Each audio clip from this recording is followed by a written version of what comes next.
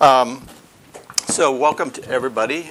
We are in the middle of about a year and a half study on how to develop a heart that is hard after God, and how do we develop intimacy with God. And we have gone through lots of different parts of this, from the standpoint of the inhibitors to that, the value that comes from that, just what we've been created for. Most recently, we talked through kind of when we don't have intimacy with God, what the discipline of the Lord looks like in our lives and how valuable that is. It's not always about just bringing us back on track. A lot of times the discipline of the Lord is literally all things, all ways in which He is interacting with us to make us more like Christ. And so we just finished looking at the discipline of the Lord, and then just most recently, last probably four weeks, I think it was four or 5 weeks, we've been looking at the disciplines of our lives that encourage us or enable us or help us become get into more systematic approach to our lives and the just rhythms of our life. Memorization, prayer, knowing how to study the Word of God, and also meditation is the one just finished talking. Such a powerful study. I don't know if you were here last week or if you happened to go online, if you happened to read that article that Dave was talking about last week. It's really good, so I encourage you, if you have just amazing. It's about meditation, and obviously we're talking about meditation of the Scriptures, right? I'm not talking about something else, sitting in a yoga position or anything. So it's really about how do we focus down on, and the word meditation really comes from this word of chewing the cud for an animal. So it's the idea of chewing it, swallowing it, re-chewing it. It's kind of a gross analogy, right? But it's chewing it, swallowing it, chewing it, really getting like every little bit out of that one can possibly get. Really about the character of God and what He's done in our lives. So that's kind of where we've come from. And with that, I'd like to maybe open our time of prayer. So get your Bibles out, get your paper out. We are going to go at a pretty brisk speed. I know it's different for everybody. Probably a little bit different for me, okay? But we will cover everything in here today in half the time or 3/4 of the time, and the rest of the time we're going to actually apply this to a situation, okay? So the purpose of today, as I've been mentioning to the people who have been involved, is to try to put our arms around like all the things we've been talking about and bring it all together, like put it all together, and give you a framework that we've been kind of talking about this, and now kind of bring it all together so you can see kind of the panoramic view of how to approach what I'll call biblical process of ensuring that we're of closing the gap, if there is one in our lives, usually is, in all of our lives, to experiencing intimacy with God. Make sense to everybody? Okay, so look at the front page here. I have a couple of introductory questions, and I'm literally going to try to take notes here real quick, but I want your involvement with me here. Have you ever? How many people do we have? 1, 2, 3, okay, 11. So the denominator is 11. Okay, so have you ever personally had a close friend going through an extremely challenging relationship or trying to navigate a situation or a circumstance that is, like, I'll call it, I use language of all pervasive in their life, like it's really all in, like it's, raise your hand. All right? Have you ever found yourself continually caught up in a life-debilitating addiction or a sin? And what I mean by life-debilitating, I just mean like intimacy impacting. Yeah. Yeah. Absolutely. That it affects something that you have ongoing that affects your intimacy with God. That's what I'm really asking. Okay. Have you ever wandered away from God and you woke up one day, found yourself distant from Him, and wondered how in the world you got there? Well, it's surprising that everybody doesn't have their hands up on all these. I guess is what I'm saying. Okay. 2. All right. So what do you do? How do you counsel yourself? How do you look at addressing this situation, circumstance, your own life? Now, if you haven't raised your hand on one of these, maybe, I can guarantee you probably going to encounter it in the future. If you haven't encountered it personally, how do you address the issue as you come along with your friend or the people in your life to help them out? Where do you start? And what process do you use to discern what the situation is in life? A lot of times what happens is these things in our life. I love this picture and we used it in Redeeming Marriage. Paul Tripp does, and he has this, the plastic water bottles, right? He takes it up on stage and he holds it and he says, okay, now watch really carefully, and then he opens the top and he shakes it really hard, and like water goes all over the place, right? He goes like, why did water come out? He says. Most everybody says because I shook it, right? There was no protection. Well, There was no pressure. what happens when you shake it, right? Wrong. Water came out. Water was in it. And what he's trying to get at is, in our lives, when our lives are shaken, things I'm talking about here, what's in our hearts will come out. Shaking. So, as we go through what we're going to talk about here, what's important to understand is that how we respond to these direct reflection of. So, a lot of times what happens is these problems demonstrate themselves to us in a way that symptoms in our life are become clear, like they're evident. A lot of times what we do is we think the symptoms are the root cause, and they're not usually. Almost invariably they're not. In fact, you usually have to ask 2 or 3 more why questions in order to, because I'll just state this, you may want to write it down, but 99.9% of all of mankind's problems are 99.9% of all of mankind's real problems in our lives are tied to because they're spiritual at their very core. Does that make sense? And I'm going to try to explain that and prove that out. And so, anytime you go to the doctor, you want to have them not prescribe something that addresses your symptom.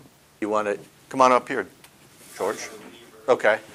You want somebody who will ask you enough questions, be able to properly diagnose the problem.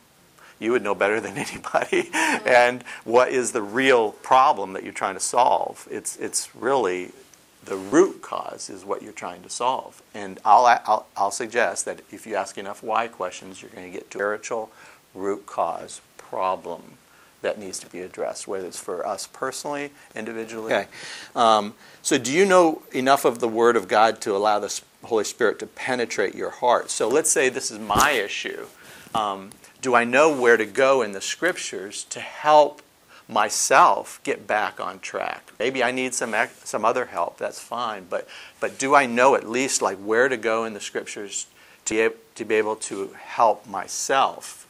And then secondly, do you know what passages to use when so that God can skillfully use you to come alongside your friend and assist them biblically? So it was probably a month and a half ago in our class, we were talking about this issue, and we said, I interjected the point that I said, like I think there's about 40 or 50 at the most verses that if you knew these verses, it would be those would be kind of the key verses that you could use to address almost any problem that exists in your life or in other people's lives. And everybody said, "Well, can we find out what those?"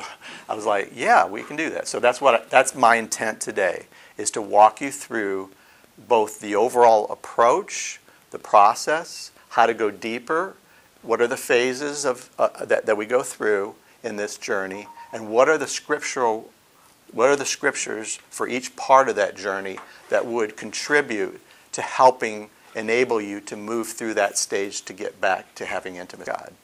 Does that make sense? Okay. So before we go further, whether you personally have had an experience of one of the ones up above, or whether you just want to come up with an example of one, I want you to take a second and write down one of the situations that you personally have experienced or have watched somebody else have experience, or a friend of yours went through that experience that way.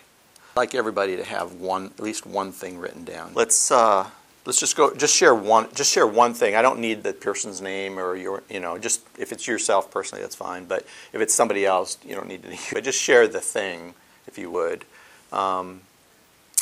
Linda, you want to start? Let's just go around like this, if we could. I don't go into detail. Just a sentence about what it was. Well, I have a coworker, really recent Christian, but separate, not really the head of children goes all the time. Great, almost like a workaholic at school. Okay. Bitterness, which is the result of long-term anger, is the single most important issue usually pressed against God, and it's always it has a. That's exactly why I'm not going to camp necessarily. I'm going to give you the verses today, okay? But to go through those verses and understand how to apply them, I mean that's important. But one of the things I just want to make mention of, you can go through all of this, but if the Spirit of God is not like in the middle of all of that, giving you personally wisdom to prick consciences, demonstrate guilt of sin, and affecting your person all day long or study all day long, it's really about two things coming together in a powerful way, which is the Word of God, and either of those two are missing.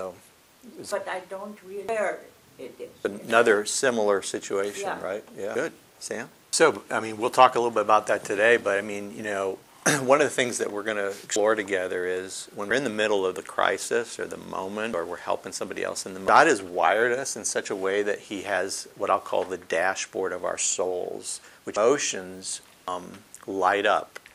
There could be, all these different things get lit up in our dashboard of our souls, and you just look at the idiot lights and you go like, they're idiot lights. I don't know why that one on anger lit up in me, but boy, it's blinking big time, and it's gone from yellow to red. So that's the beauty of this, is like God has wired us to indicate. How do we use those indicators to find out what's really going on? But you have something in your mind, okay? Yep. We were sharing just either a challenging thing personally you've gone through, where it's hard to navigate, or saw somebody else go through life debilitating. Our whole finance and it's the journey is not over. It's improved, and God's been faithful. What do you want to know? Just what it was. Yeah. What it was. That was what the it struggle. is. Yeah. The struggle. Yeah. The struggle is sort of just but basically losing a home under your feet, and it was quite. God has used it hard, but really debilitating at times. Well, all of us, personally or somebody close to us that going through something like this is very difficult, hard. I'll suggest brings our very core of who we are to places of decision making. Those decisions will affect how we navigate that. I've always said is that everything how we go through are watching.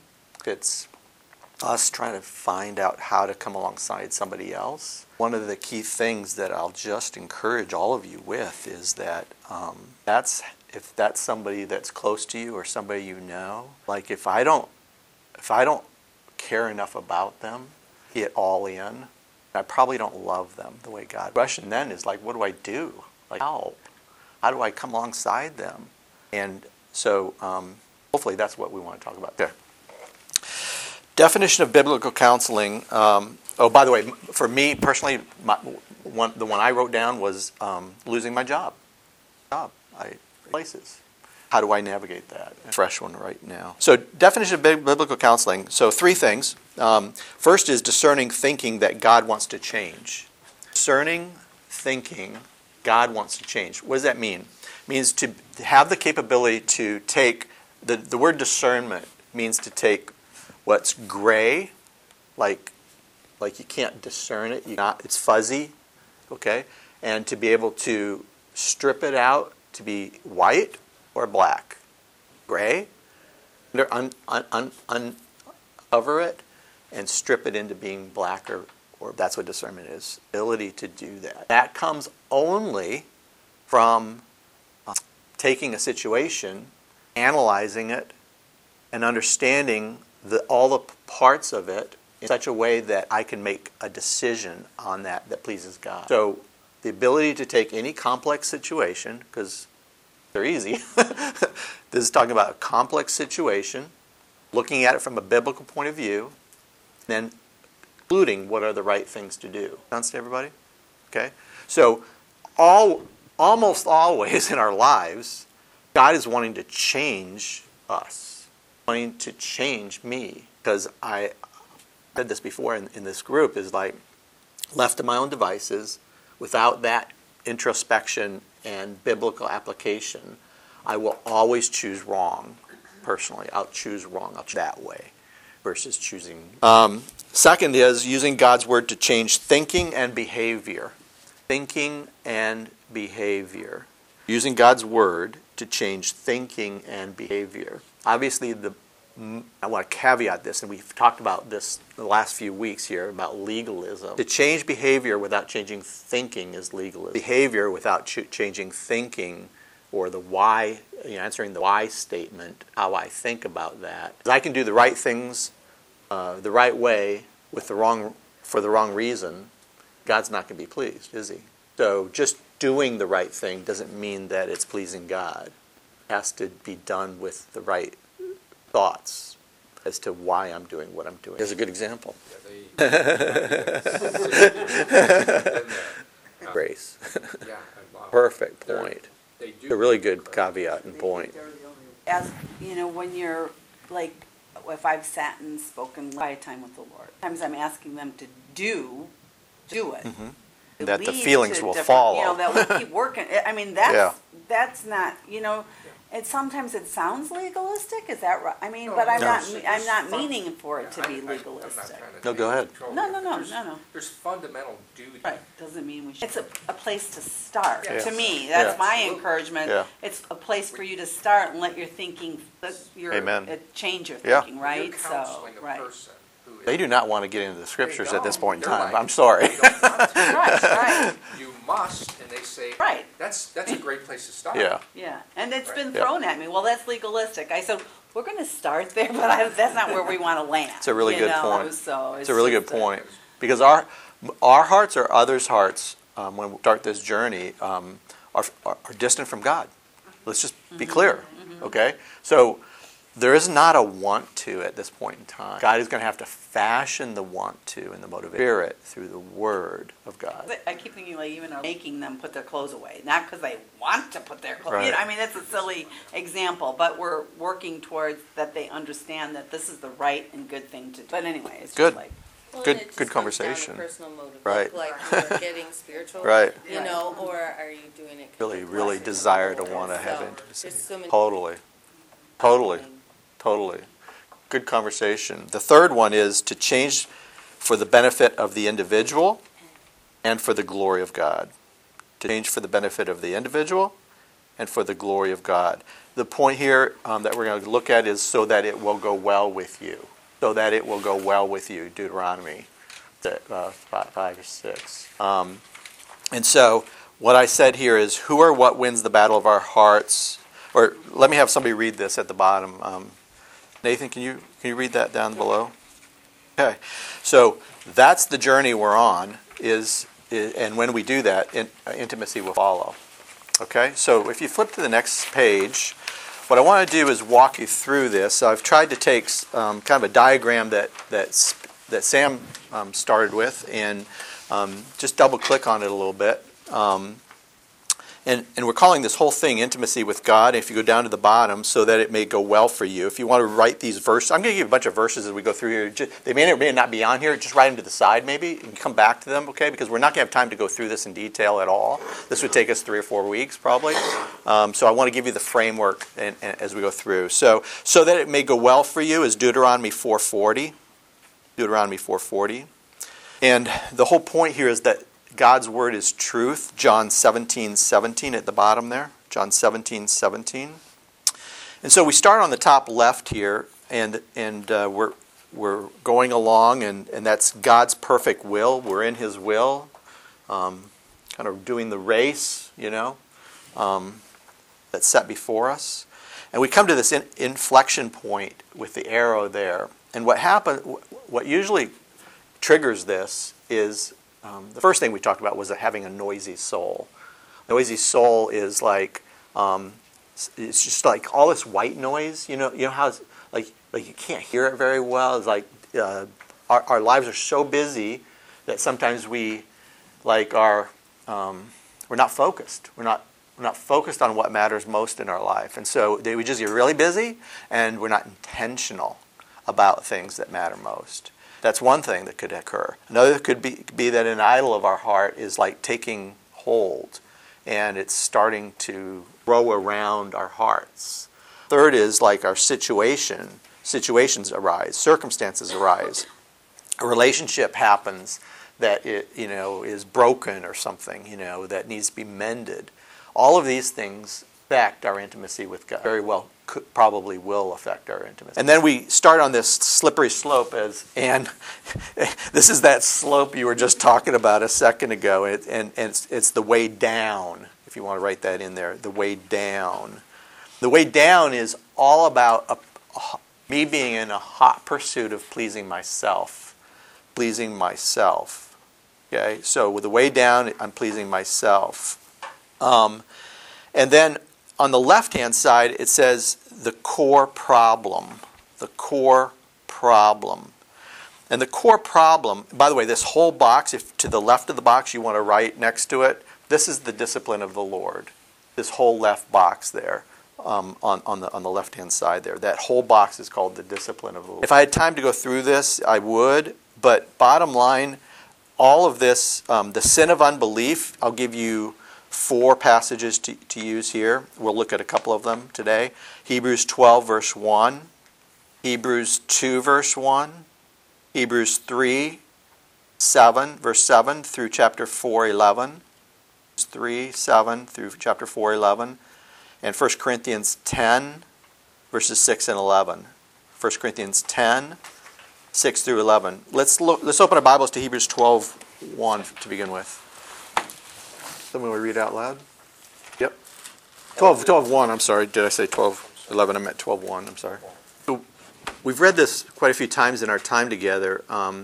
Does anybody have any thoughts around what's the significance of this saying, the sin versus the sins so easily entangle us? However you want to phrase it, everything else flows from that. My kingdom versus... Light of what they've been talking about is faith into everything else, doesn't it? Hebrews is replete with trying to put a word around what this sin is. And that's why I think it's so important for us to understand this verse in the context of the rest of Hebrews. The sin, or the Hebrews, unbelief. Belief. Go through chapter 3, verses 7 through chapter 4:11. One of the key things he says here, I'm not going to read the whole passage due to time, but he says here, and so we see that they were not able to enter because of their unbelief. So it is unbelief that's spread throughout this whole passage that he's talking about in Hebrews. So it forms pride, which probably is the key. Put me on the throne versus God on the throne of my life, right? But it is the core sin that the author of Hebrews is speaking about. And I think when you look at any sin, ask enough why questions, it comes back to the fact that I did not trust God to be God, that who He is or what He's done. Therefore, I'm going to make a different life. Okay, so that's where it starts. If we were to go to Hebrews chapter 12, where we were there, and if we were to look at verses 3 through verse 17, we see a downward progression of what we call this fruits of the flesh. And it starts, you can put little verses after each one of these. Discouragement is verse 3. It's right on there underneath. Depression is verses 5 and 11.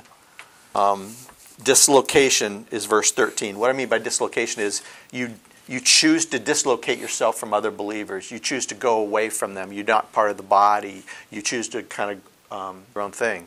Now, What is dislocation? dislocation is verse 13. Disengagement is verse 14. So you disengage.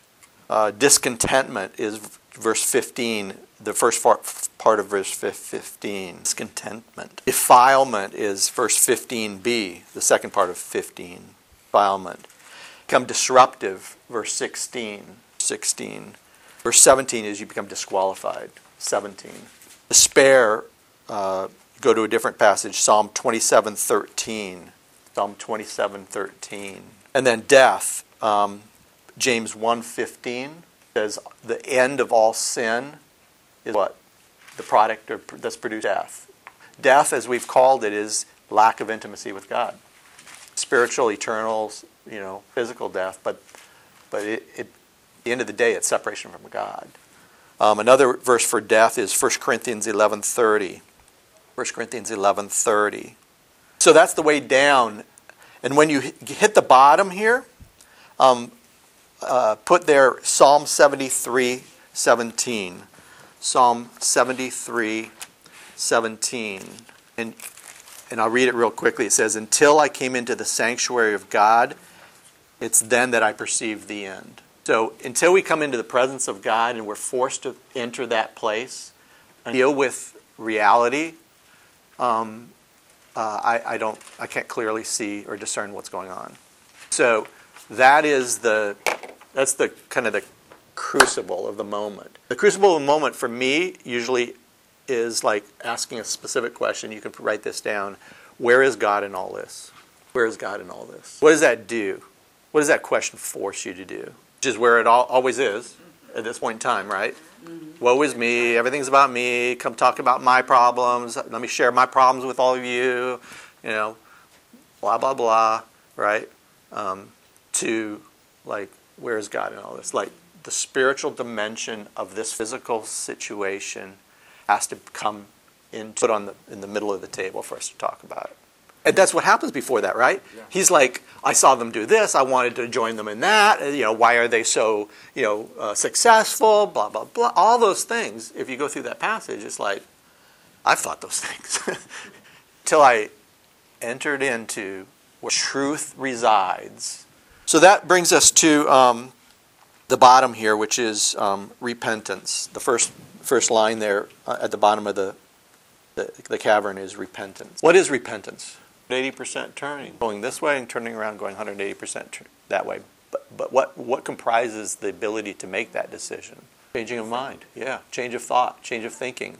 Concluding of who God is, concluding of who I am, concluding what I've done to God, and asking for forgiveness. Next one. So repentance and then forgiveness. So this is the point in time when I can start to look for, like, okay, well, what's going on? What are the root causes? What's the situation?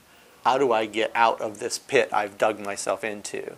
Like, how did I get here? What are the decisions of my heart that made this journey happen? How can I intentionally move back to this place of closeness and fellowship? And so now I'm starting the journey of what I call the way up. There on the right-hand side, the way up. So the way up. And that's to pleasing God. Pleasing God. So instead of pleasing myself, now I've turned to pleasing God. And this process of moving up, in that line below that is reconciliation. Reconciliation. So the way up, pleasing God, reconciliation. First line at the top going horizontal then, below the way is intimacy. Now, intimacy can start to be forged back again. The line to the right of that is restoration. What's the difference between reconciliation and difference between reconciliation and restoration? Restoration is Exactly. It's a good way of describing it. Reconciliation can be experienced in a moment in time. Yeah. And then doing that over a period of time, the right things the right way, earning trust back, taking care of the situation maybe where a person stole, like the thief, he stole the money. He owns the fact that he asked for forgiveness. But restoration would be the process of of paying it back over time. That'd be example. Yeah. And restoration. Yes, that's a really good way of saying it. Yep, exactly. So that is you just said it. The other line there is the way forward. Way forward. The right-hand box is the core solution. The core solution. Belief, faith, trust. The verse there is Matthew 17, 40 through 20. 14 through 20, excuse me. Matthew 17, 14 through 20. Fruits of the Spirit. What verse is that? Galatians 5:22. Yep, Galatians 5:22. And then if you go back to this Hebrews passage that we were just in, where we looked at the fruits of the flesh, the fruits of the Spirit are here, are fruits of the discipline, the discipline of the Lord. The fruits of that are these 5 things. The first is abundant life in verse 9. Abundant life. Hebrews 12 passage, yes. Hebrews 12 passage. Abundant life in verse 9. Godliness or holiness in verse 10. Joy in verse 11. Discernment in verse 11. And intimacy in verse 11. Intimacy would be the peaceful fruit of righteousness. Pleasing God, 2 Corinthians 5 verse 9. 2 Corinthians 5 verse 9. Hope, 1 Peter 1 verse 3. Hope, 1 Peter 1 verse 3. And Romans 15 4. 1 Peter 1 verse 3. Romans 5 verse 4. And then 15 4. Romans 15 4. And then life versus death on the left-hand side is John 10:10. I came that I life and life abundant. So this is the framework here. If you go to the top of that right-hand side, there's two lines there. And what this is, progressive knowing. Progressive knowing. Throughout the scriptures, what you find is these verses that talk about the true knowledge of God through Christ. So knowing God through Christ, and knowing Christ then says you know God, and that the process of knowing Christ is this journey we're on. And he says in Ephesians 1:17 and 18, somebody want to read that for us? 1:17 and 18. That the God of our Lord Jesus Christ, the Father of glory, may pray that the eyes of your heart may be enlightening. Okay. So this journey is about going and sinking my teeth into this incredibly luscious treasure of who Christ is, and coming to grips with Him personally and His character and who He is. By the way, that's like this journey we're going to be on for eternity. And I just want to get as far along the road as I can now. Yeah. Extend 19 into it. Yeah, I agree. Yeah, when he As I was reading that, I said the same thing. Yeah, when he prays for him. Surpassing greatness. Yeah. Dynamic power towards us. So, good. Any questions on the first slide? Okay, let's go to the second slide. We are. Yeah, we believe you. So now the process to restore biblical intimacy. The top is God. So everything starts with God. So that's why the question is like where is God in all this? Okay, that's to reframe everything. And so if I go down the left-hand side, if I'm choosing to do wrong, it displeases God. Do wrong, it displeases God. Okay? If you keep going down that, life is going to be hard. I'm going to experience many sorrows. Here's the feeling dashboard. Feel bad, I feel sad, I feel depressed, guilty, anxious, fear, hopeless, lack of peace, lack of joy, lack of rest, lack of contentment. Proverbs 13:15 says the way of the transgressor is hard, meaning that I'm going to experience hardness in my life. Difficult. It's going to be really hard when I choose to disobey God. Psalms 32:10 says many sorrows. Romans 2:9, tribulations and distress are going to come as a result of. And if I go to the right, do right pleases God. Do right pleases God. And if you look down at the bottom right, experience good, be happy, have joy, be glad, experience abundant life, blessing, forgiveness, rest, peace, heart of praise, heart of thanksgiving, contentment, and hope. Romans 2:10 talks about glory, honor, and peace. Matthew 11 talks about You know, the fact that his yoke is easy is we can experience the rest for our soul that when we follow him. Okay? But where I start with this whole thing, once people understand this picture, the first one we went through, where I start on the second one with people is right below God, where it says God, these 5 verses. And what these 5 verses do, Isaiah 43:7 talks about the fact that we've been created for God's glory. Like before the foundation of the time, we've been created for his glory. Not for my glory, for his glory. 2 Corinthians 5:9 talks about the purpose of our life is to please God. We aim as our ambition to please God. And it also talks in verse 10 about the fact that a judgment is coming for those who are believers in Christ. And we'll be judged based upon our, how we used our gifts, our talents, everything to further his kingdom, if you will. 2 Corinthians 5:14 and 15, the love of Christ controls us. And we do not live for ourselves anymore because we purchased with the blood of Christ. So I go through that. I talk about 1 Corinthians 10:31, that everything we do, whether we eat or sleep, we should be doing all for the glory of God.